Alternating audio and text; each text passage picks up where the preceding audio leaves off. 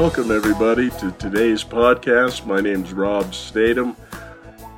I'm the president of Failsafe Network, and we've been helping people learn from things that go wrong since 1985. Today, I wanted to talk to you a little bit about the difference between problem solving and root cause analysis, or maybe I'll focus more on latent cause analysis. That's Failsafe's brand of root cause analysis, and there is a difference. I think I've done a podcast or two probably on the differences of that, but I'll come at it from a latent cause perspective today. But what I wanted to talk about is the difference between problem solving and doing something a little more in depth. There's nothing wrong with problem solving. In fact, I tell people this all the time.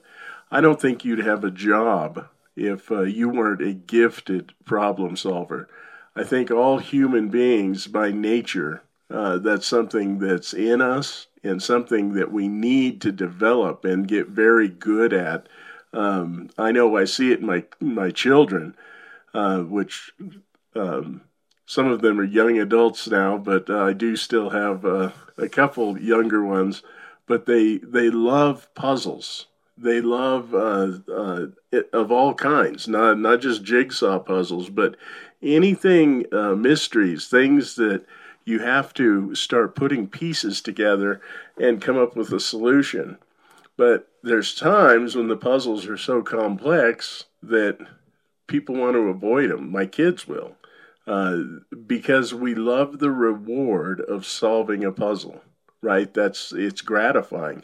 When you can check something off your list, you had a problem and you're able to fix it, it's gratifying. In training, I share the example of if you're walking down the hall of an office building and there's a carpet that's flipped up in the hallway, you can flip it back down. You recognize it could be a tripping hazard. You can flip it back down, you fix the problem, and you move on.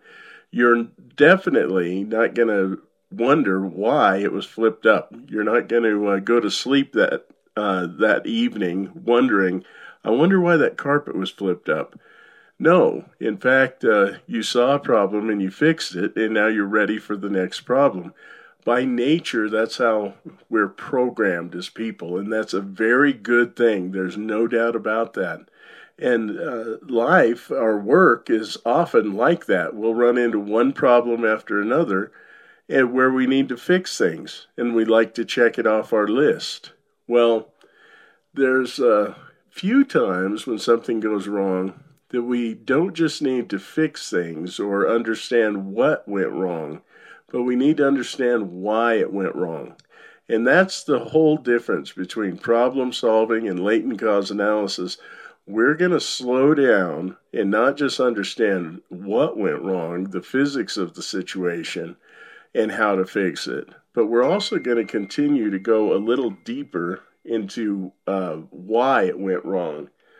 Sorry, I have a terrible habit of bringing my phone into the studio. If you're hearing texts come in, I apologize for that. I should know better. I do know better, actually. I just have to get it in my routine and practice it. Where was I? Talking about learning from things that go wrong. Sometimes we need to dig just a little bit deeper. We want to understand not just what went wrong, but why it went wrong. And that's what latent cause analysis is all about. So by nature, we're problem solvers, which is a good thing. But one thing that comes into play because of our nature is blame really fits a problem solver mindset very well. If I can point my finger at a coworker and go, well, that went wrong because of them. They did this, that, or the other. I literally, in my mind, I check it off like I just solved a problem. I no longer seek to understand. And what that does is that actually alienates people. It drives a wedge in your relationship. This is something that is destroying plants, manufacturing facilities, offices. I talk to people all the time in all sorts of different industries, and when there's a lack of relationship, usually blame is not being kept in check. And it's usually from the top down and from the bottom up. And this is part of the problem. We're problem solvers, so we have a tendency to blame. You have to understand that there's not a healthy consequence that comes when we let ourselves blame other people. So one thing you have to battle, and this is what latent cause analysis does, when we want to understand not just what went wrong, but why it went wrong, we ban blame, and we require people to put themselves in other people's shoes and to look at themselves also, right? We require introspection. I like to tell people, you need to look in a mirror, right? We're all attached at the hip, whether we see it or not, and most people don't see it. That's what latency is. It's a force that's hidden and veiled, yet it affects everything you do.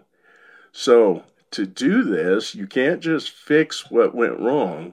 You need to slow down and understand why it went wrong, and then look for the solution. And we always learn in hindsight. This is how human beings learn. When something goes wrong, we look at what went wrong, how it went wrong, why it went wrong, and then we can fix things. What's critical and different and unique about latent cause analysis is it literally reveals the part you played. I mentioned earlier, we're all attached at the hip. That is absolutely true. But when people don't see that they play a part, they'll never change. That's why it's so important for people to slow down, fight that problem solver mentality at least once in a while, put themselves in other people's shoes, take a different perspective, and all of this should be based on evidence. This isn't about emotions or feelings. This is about evidence, and understand how they contributed. Because when I understand how I contributed to a problem, that I actually was part of the problem, I will change immediately. I don't need anybody to change a procedure or a process. All of a sudden I'll go, ooh, I don't want to do that again. I'm not here to cause problems. You know why? Because I'm a problem solver. I'm here to help people. I'm here to work for this company. We want to be successful. We want to grow. We want to learn. We want to get better. You have to address the frustrating part of latency. It's those puzzles that take a little bit more than just a problem solver. That's when latent cause analysis helps people learn from things that go wrong. And that's the basic difference between problem solving and doing latent cause analysis. So I just wanted to take a few minutes on Friday here and talk to you about that. I hope you're having a great start to this year. We certainly are here at Failsafe. If you have any questions or you're interested in any more of the products that we offer, just give us a call. You can check us out on our website, www.failsafe-network.com. So that's failsafe-network.com. You can also just Google Failsafe Network. We'll pop right up. And I look forward to hearing from you. I hope everything's going great. Until next time, we'll talk to you then. Goodbye. Thank you for listening to the Failsafe Moment. We'd love to hear your thoughts. Please share in the comments. Have a great day.